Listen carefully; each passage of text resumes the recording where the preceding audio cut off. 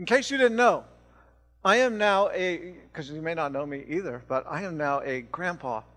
Can you believe it? Woo!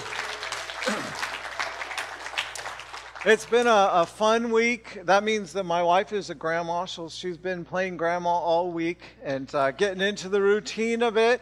And you know, one of the cool things about being a grandma and a grandpa, it doesn't take lessons. Like, you just fall right into it, you know. You want to see some pictures. You go back to, you know how to hold the baby. You know how to get it to stop crying. You can answer all the questions that the kids have. Like, being grandparents, you don't need training for it. You just do it. Comes naturally, right? And I was thinking this week, as last week we talked about relationships within the family. And we talked about how important those relationships are and what is important about, in particular, PCBC and the relationships here. This week we're talking about relationships with people, not just who don't go to PCBC, but maybe don't even know anything about God. Maybe don't even care about God. Maybe you've never given it a thought. And how we do those relationships. And I was thinking, it took me a couple weeks to prepare for getting to be a grandpa in my mind. But it didn't take any training. I didn't read any books. Like, it just happened. And as I was thinking about this idea of relationships with unsaved people as well, I thought, you know what? The New Testament church, I don't think they probably had seminars. I don't think they sold books or conferences or any of that. They just went out and they did it. It just came naturally as a part of their relationship with God, and all that He had done, they just did it.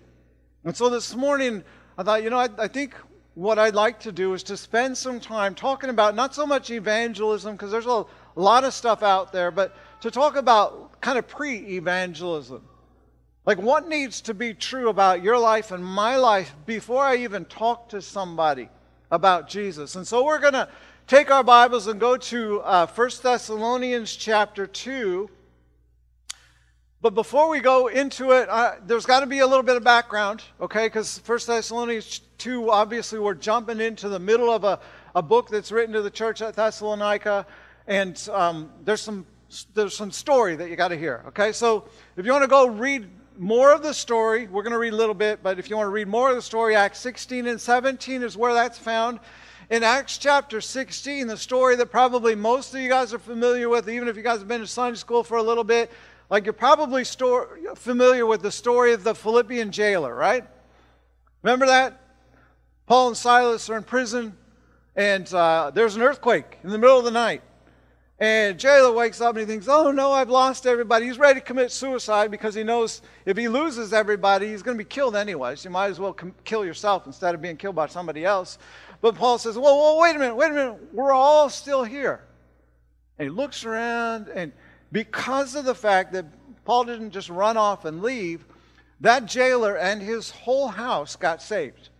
And so they cleaned up the prisoners. They gave them a meal. They did end up having to spend the night still in prison. But the next day, he says, you know what? I got permission to send you off. And Paul says, whoa, wait a minute. I'm just not going.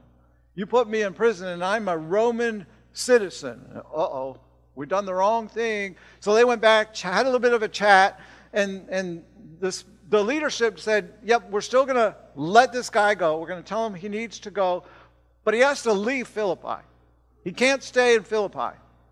So he gets kicked out of Philippi, and that's where Acts chapter 17 picks up. And we're just going to read real quickly just so you can get the context here. Chapter 17, Acts, verse 1. Now when they had passed through Amphipolis and Apollonia, they came to Thessalonica, where there was a synagogue of the Jews, and Paul went in as was his custom. And on 3 Sabbath days he reasoned with them from the Scriptures, explaining and proving that it was necessary for the Christ to suffer and to rise from the dead, and saying, this Jesus, whom I proclaim to you, is the Christ. And some of them were persuaded and joined Paul and Silas, as did a great many of the devout Greeks and not a few of the leading women. But the Jews were jealous, and taking some wicked men of the rabble, they formed a mob, set the city in an uproar, and attacked the house of Jason, seeking to bring them out to the crowd. And when they couldn't find them, they dragged Jason and some of the brothers before the city authorities, shouting, these men who have turned the world upside down have come here also. And they are all acting against the decrees of Caesar, saying that there is another king, Jesus. And the people and the city authorities were disturbed when they heard these things. And when they had taken money as security from Jason and the rest, they let him go. And the brothers immediately sent Paul and Silas away by night to Berea. And when they arrived, they went into the Jewish synagogue. And guess what they did? They did the same thing. They kept preaching the message of the gospel. So what I want you to get out of that context is, came out of Philippi, in the middle of a lot of struggling there, was kind of ushered through a couple of cities into Thessalonica. In Thessalonica, he didn't spend a lot of time there. 3 Sabbaths. And then what happened? Same thing as Philippi. City's in an uproar. They got a mob that wants to kill him. And they rescue Paul and Silas, and they send them out in the middle of the night so they can't get him, and they move on. And so Paul didn't have this real long relationship with the church at Thessalonica, but he did have a little bit of context for what we are going to see here in 1 Thessalonians chapter 2. So if you've got your Bibles, 1 Thessalonians chapter 2, beginning in verse 1. For you yourselves know, brothers, that our coming to you was not in vain. Now, Paul is going to spend some time here defending his ministry, because what was happening at this particular time is there were some people who came into this church and said, hey, Paul doesn't really care about you. He was only here for a couple of weeks. He taught you a few random things, and then he ran off and left you. All he was here for was himself. All he cared about was his pocket. And so Paul's going to spend a lot of time going back and saying, hey, remember what you saw. You saw this. You witnessed this. You testified to this. All the things that he's going to mention, he says, you were eyewitnesses. And so this first thing he says, for you yourselves know, brothers, that our coming to you was not in vain. The word vain there, most of us know from the book of Ecclesiastes, means what? Empty, like chasing after the wind. And Paul is saying, hey, our coming to you was not empty. Some of your, if you've got an ESV study Bible, it says empty of results or empty of substance and character. And a lot of people disagree about that. Is it substance or is it character? Both, yeah, who cares? Like, it's not empty of either one of those things, right? And so here's what Paul says here. My coming to you was not purposeless. It wasn't a random, hey, let's find out where I want to go for retirement. I'll go to Thessalonica. Maybe that's a good place to retire. It wasn't looking for work. There was a purpose. And not only was there a purpose, but there were results from that purpose. Paul says, I want you to go back and think about this. You know this, guys. Our coming to you was not in vain, but though we had already suffered and been shamefully treated at Philippi, there's the background, you know that story now. As you know, brethren, we had boldness in our God to declare to you the gospel of God.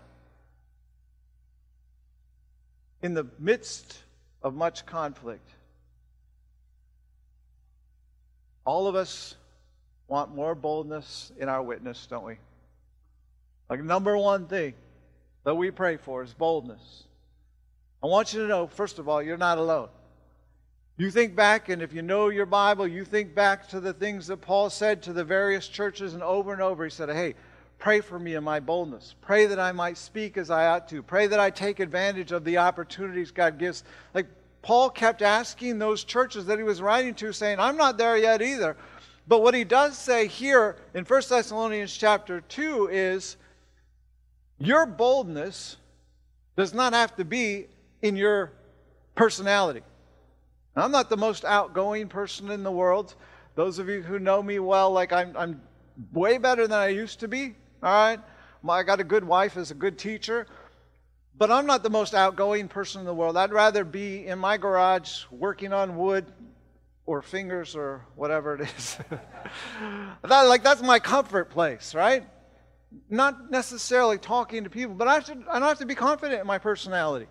I don't have to be confident in my knowledge of evangelism explosion. My boldness is not in my ability to communicate words. My boldness ought to be the same as Paul's. What does he say? We had boldness in our God. Paul knew that if I'm just faithful, if I'm just obedient, all I got to do is what he asks me to do, and I am confident that God will do his part. My boldness is in him, not in me. And I think so often we get worked up, and man, I don't have enough confidence in myself. I don't have confidence in my ability. I don't have confidence in my personality. We don't have to have confidence in that.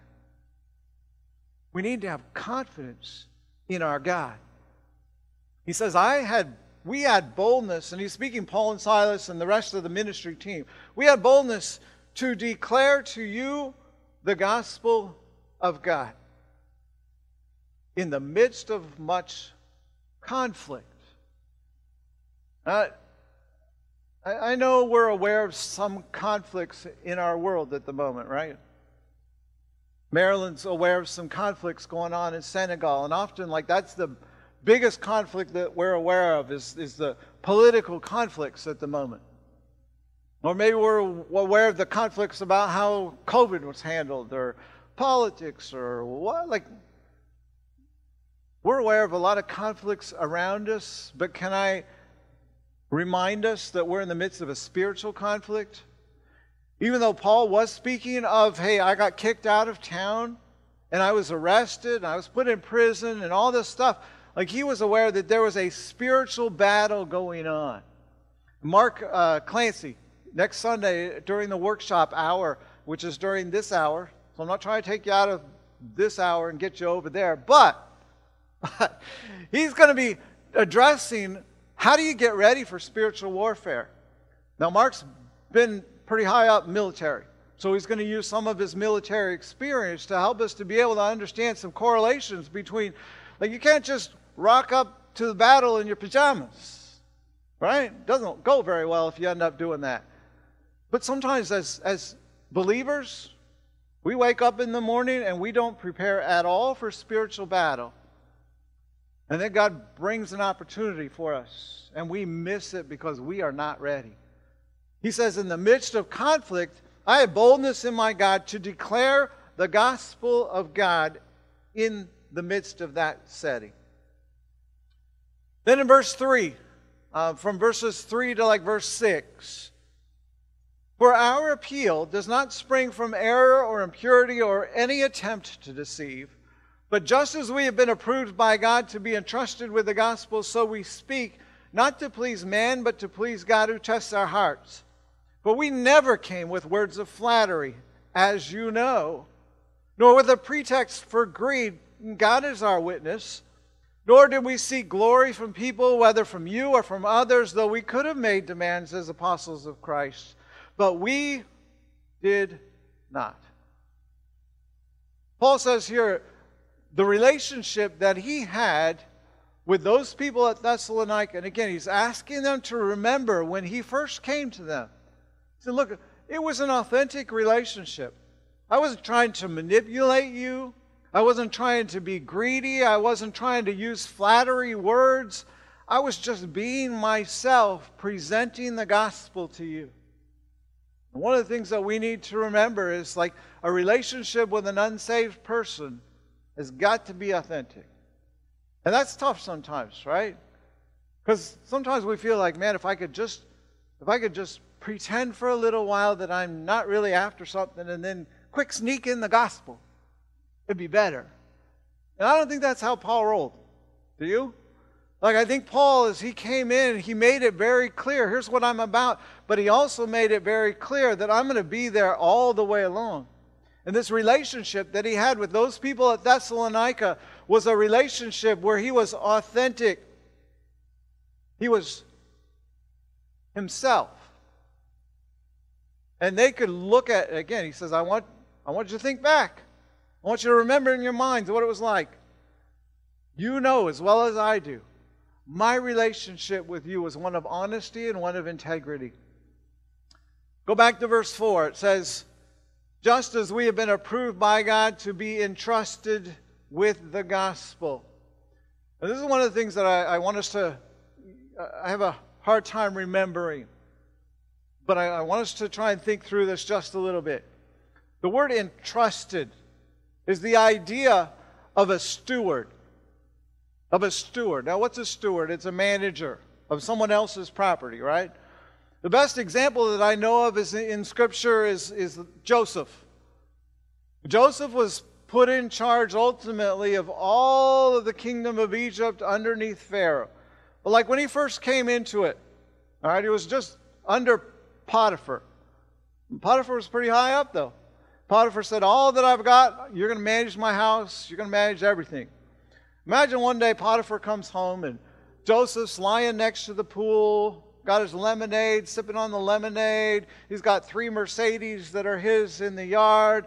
And Potiphar comes in and he goes, what are you doing? Like, why isn't the laundry done? Why are all the bushes like way overgrown? I didn't know I was supposed to do that. I thought you were just entrusting me with all of your stuff. Like, no, you are a steward. You are a manager of my stuff. That same idea ought to be true of us and the message of the gospel. Like so often I think, the gospel is for me and it's mine. And I'm not saying that it's not. But he says here, I was entrusted, I was given stewardship of this message of the gospel, and I need to make sure that I pass it along to others. When God blesses me, He doesn't just bless me to bless me. He blesses me so that I can bless others. And so this message of the good news of Jesus is meant to be passed on to others. And Paul said, I want you to know I did a good job of doing that.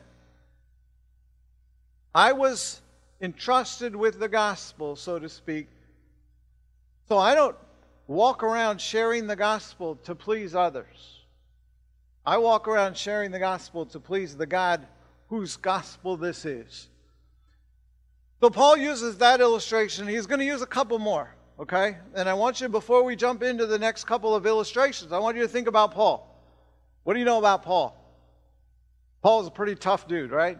From what we know about Paul, he was beaten, he was shipwrecked, he starved to death a couple of times.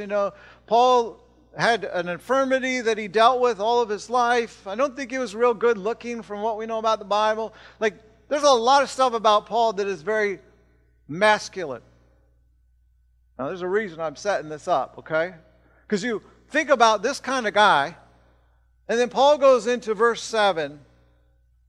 But we were gentle among you, like a nursing mother taking care of her own children. That doesn't sound like a real tough dude, does it? But, all right, so I'm a grandpa, okay? So I got to use these illustrations, and I see my daughter didn't come this morning because I told her I was going to use them, and she stayed home, both services. Nah, she's online. Uh-oh. Hi, Chrissy, sorry. Watching my daughter with this newborn baby, just a week old. And I don't know if you guys remember this, whether you're a kid and you were with your mom or whether you're a mom, but that first week is an exhausting week. There's so many things that this little baby needs, and you realize that baby is totally dependent upon me. It can't do a thing for itself. The problem is, you don't get to take a break, do you? It's 24 hours, it's dependent on you. And sometimes you just get so exhausted, you think, I don't have any more to give. And what happens? It cries and you just keep giving, right? And sometimes you just feel like, man, I am running on empty. But most of the time, yell at the little baby. Say, come on, what are you doing? I remember in my mind sometimes thinking that, but you don't do that. You go and you pick up the baby, and, oh, it's so cute. But not when you're crying. Can we please stop? And you're gentle with it, right? Paul, that's the illustration Paul is using here. He's saying, when we came to you, we were gentle among you. Like a nursing mother taking care of her own children. Paul, in this context, again, he's going to the synagogue. What do you do at the synagogue? You study the Bible, right? That's what you do in synagogue. You study the Bible. I'm sure, because Paul knew his Bible well, he went into the synagogue and he used their Bible and said, this is Jesus. This is the Messiah. This is the one we've been looking for. Took their Bible and explained it to them. And you know what they did? We read in Acts chapter 17, guess who did not believe? The Jewish people did not believe. He was using their Bible, and they didn't get it. And I'm sure he could have said, come on, guys, what are you doing? But he was gentle among them. He was patient. He was sacrificial in his love. Verse 8, it says, so being affectionately desirous of you, we were ready to share with you not only the gospel of God, but also our own selves, because you had become very dear to us. He was sacrificial in his love. Again, mom doesn't give the baby milk 2 times during the day and say, forget it, the rest of it's yours. You're on your own. I've done enough. Like over and over and over. Change the diapers. Feed the baby. Put the baby to sleep. Change the diapers. Feed the baby. Someone said, how does it go? Put it in one end and scrape it out of the other? I don't know. It seems like that's all you do, right? But you keep doing it because you love that baby. This term here, affectionately desirous. This is a word that's not used very often, but the place that they have found it the most is an inscription on the tombs of little kids who have died. And it's a term that is used of the parents who are affectionately desirous of this kid, that it might come back because they've lost this child. That's the kind of compassion that Paul had, because he gave sacrificially, not just of the gospel, but his life as well. And in our relationships with unsaved people, sometimes it's going to be exhausting.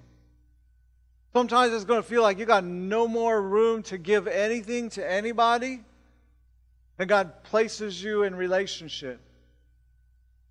Paul says, I continue to sacrificially give. I gave not only the gospel, but my life as well.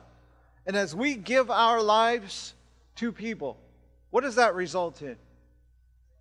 It doesn't result in a guilt of, oh man, I haven't talked to my neighbor in 4 weeks. I better give him a call, because if I don't, the pastor's going to ask me if I talk to him. No, it becomes this relationship, whereas we invest in them and we give our lives to them. We say, man, I miss hearing from that person. I miss being involved in that relationship. I miss being able to share life with them, because the ultimate goal is, by doing relationship with them, I will have the opportunity, in the context of relationship, to share who God is with them. Verse 9. Again, for you remembers, brothers. Right? He's asking them to go back. You guys remember our labor and our toil. We work night and day, that we might not be a burden to any of you, while we proclaimed to you the gospel of God. You are witnesses, and God also, how holy and righteous and blameless was our conduct toward you believers. For you know how, like a father with his children, we exhorted each one of you and encouraged you and charged you to walk in a manner worthy of God, who calls you into his own kingdom and glory.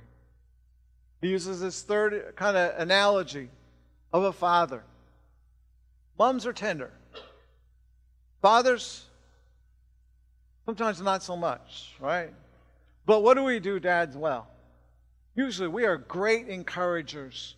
We are great exhorters. We're saying, come on, let's do it. You can do this. We point them in a direction, and it's not for just information's sake, is it? Like, we like to communicate information. Here's how you take a wrench and take off a spark plug and cut a piece of wood, like all that kind of stuff. Or even, here's how you read the Bible. Here's how you have devotions every day. But it's not just so that our kids can store information up here, right? They go, yeah, good chat, Dad. Like, it's so that they learn how to change what they're doing. And it makes a difference in the way that they live. And Paul says, look, I worked hard And I exhorted and I encouraged and I charged each one of you to do what? To know more information? No, to take what you know and to walk in a manner worthy of God. The message of the gospel is not just about information, it's about a changed life. And Paul says here, like, we got to be sometimes willing to ask the hard questions. Here's the problem. Pretty tough to ask the hard questions if your life doesn't line up with whatever it is that you're asking them to do. Paul says here, you saw my example, you saw my hard work, you saw how I labored, you saw how I encouraged, you saw it all. So as I asked you to do this, to walk in a manner worthy of God, to change the direction of where you were headed, it was consistent with who I was. And you know, sometimes I know we use it as an excuse. Well, I can't talk to people about God because I'm doing this over here. So you got a choice. You can either not talk to people about God and keep doing this over here, or guess what the other option is? Stop doing this over here and start talking to people about God. Like, we have a choice to make. And that choice is going to determine how much we feel free to share the good news of Jesus. Paul says here, as a father,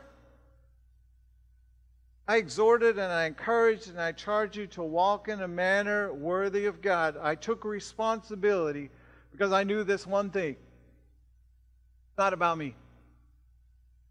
He says at the end there, who calls you into His kingdom and into His glory. This ultimately is not about us.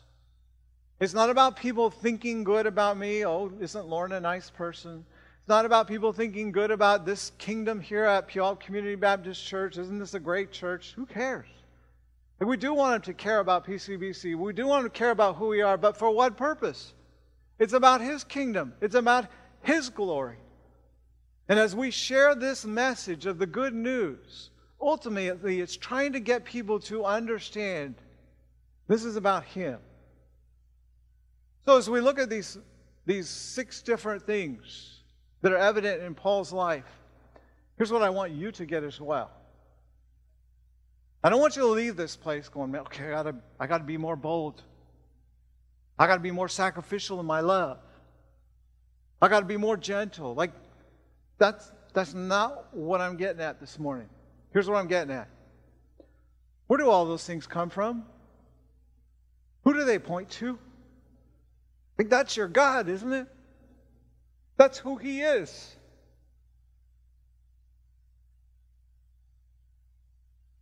And as you get to know your God, that becomes a part of who you are. And Paul went out as a missionary. He left Philippi after he was mistreated and put in prison. He left there and he didn't give up. He went to Thessalonica, where the same thing happened. And he left Thessalonica and he continued on his missionary journey where the same things happened. And he didn't give up. Why? It's like being a grandma and grandpa. But you don't give up because somebody doesn't want to see your pictures once. You know, you keep showing people pictures. You keep talking about your grandkids. Like, that's what you do as a grandma and grandpa. And that's what you do as a follower of Jesus. As you get to know God and you recognize, man, God's not ashamed of who He is. God's not harsh with everybody. God isn't willing to like give a little bit and then say the rest is yours. You've got to take care of it yourself. He's sacrificial in His love. He is what we need. And these things were in Paul's life, not because he took a seminar, not because he read a book, not because, his pastor said he should and he felt guilty. Paul was, this was part of his character because Paul knew God. And that was just how Paul conducted himself. So as we think about this in relationship to us, I want us to leave here saying, okay, I know these things need to be in my life. I know these things are really important, but I'm not going to get better at this by studying this. I will get better at this by studying Him. And I want you to commit to spending time with your God. Not just reading through the Bible. I know I've talked with a few of us, who are doing the walk through the Bible in a year, or you got a little Bible program at the moment. I'm doing 30 days with Jesus, and you read different passages. Sometimes it's so easy just to think, I read my thing for the day. But what are you learning about God? It's not about you and your little thought for the day and a little token to get you through your day. It's about learning about Him. So I want to encourage you to spend time with Him. Spend time getting to know Him. And I want you to know today, if you don't know the message of the gospel, like one of the most encouraging things about what Marilyn's doing in translating the whole Bible into the Wolof language is the fact that the message of the gospel doesn't just start with Jesus dying on a cross. The message of the gospel starts in Genesis, where we read that God created everything just the way it ought to be. He thought it was good. It was very good. And then Genesis chapter 3, something takes a totally different direction. And sin enters into the world. And that sin has affected every single one of us. We see from Genesis chapter 3 until the time of Jesus, over and over again, man trying to fix himself. Thinking we can do it. No, we can't. We got someone to rescue us. No, we don't. Over and over and over. Until Jesus comes. And then Jesus lived up to the standard that God expected. And He took our place on a cross that He did not deserve so that He could pay the price where the wrath of God was demonstrated upon Jesus to crucify Him on a cross instead of me. And now He offers a new life. If we don't get Genesis, we miss the gospel. Because we go, well, I don't understand. I'm a good person. No, you're not. Here's the standard. And so the cool thing about Marilyn translating the whole copy of the Word of God into that Wolof language is now they'd be, okay, it makes sense now. If you don't know Jesus Christ as your Savior this morning, I'd love for you to talk to the person that you came with, maybe somebody that you know. If you don't know anybody, I'd love to talk to you. Again, I'm not the most outgoing person in the world, but I'd love to talk about that. It's almost like talking about your grandkids, Love to talk about that. But I want you to know that there is a changed life that begins right here and right now. It doesn't start in eternity. Like, we're not just looking for heaven and the streets of gold and all that kind of stuff. Like, that's going to be cool. But He promises that right here and right now you can walk in a manner worthy of the gospel of God. And He'll help you do that. You don't have to get your stuff together. Acknowledge that you can't. And that He took your place on the cross. And He promises a new life through what Jesus did on the cross. Love to help you more about that, know more about that. But hopefully, again, this morning I want us to leave not discouraged, but encouraged to know I don't have to work on these things. I have to work on my relationship with Him. And out of that relationship, He'll give you exactly what you need as you enter into a relationship with some of those friends out there that at the moment say they don't want to know anything about God, but maybe they don't know anything about God. And once they find out about Him through you, maybe they'll say, man, that's what I've been missing out on all my life. Let's pray. God, thank You for this illustration of what it looks like to walk with You. We don't want to be Paul. We're not Paul. I can't be Paul. Nobody here can. But God, we do want to be used by You. And Father, I pray that You would help us to recognize that it's not about a program. It's not about a book to read. It's not about a seminar to go to. But that it is about You. God, may we fall so in love with You and all that You've done for us that we can't help but talk about You. God, I pray that You would use each one of us in our own unique way for Your honor and for Your glory. And Father, if there's someone here this morning that has never trusted Jesus Christ to forgive them of their sin and to give them a new life, I pray that maybe today would be the day that they would let somebody know. And Father, I pray that that would be the beginning of a wonderful relationship with You that would last through all of eternity. So God, thank You again for Your word. I thank You for these folks. May You encourage them with it. And God, pray that You would use this week somehow, in some way, in the life of someone. In Jesus' name, amen.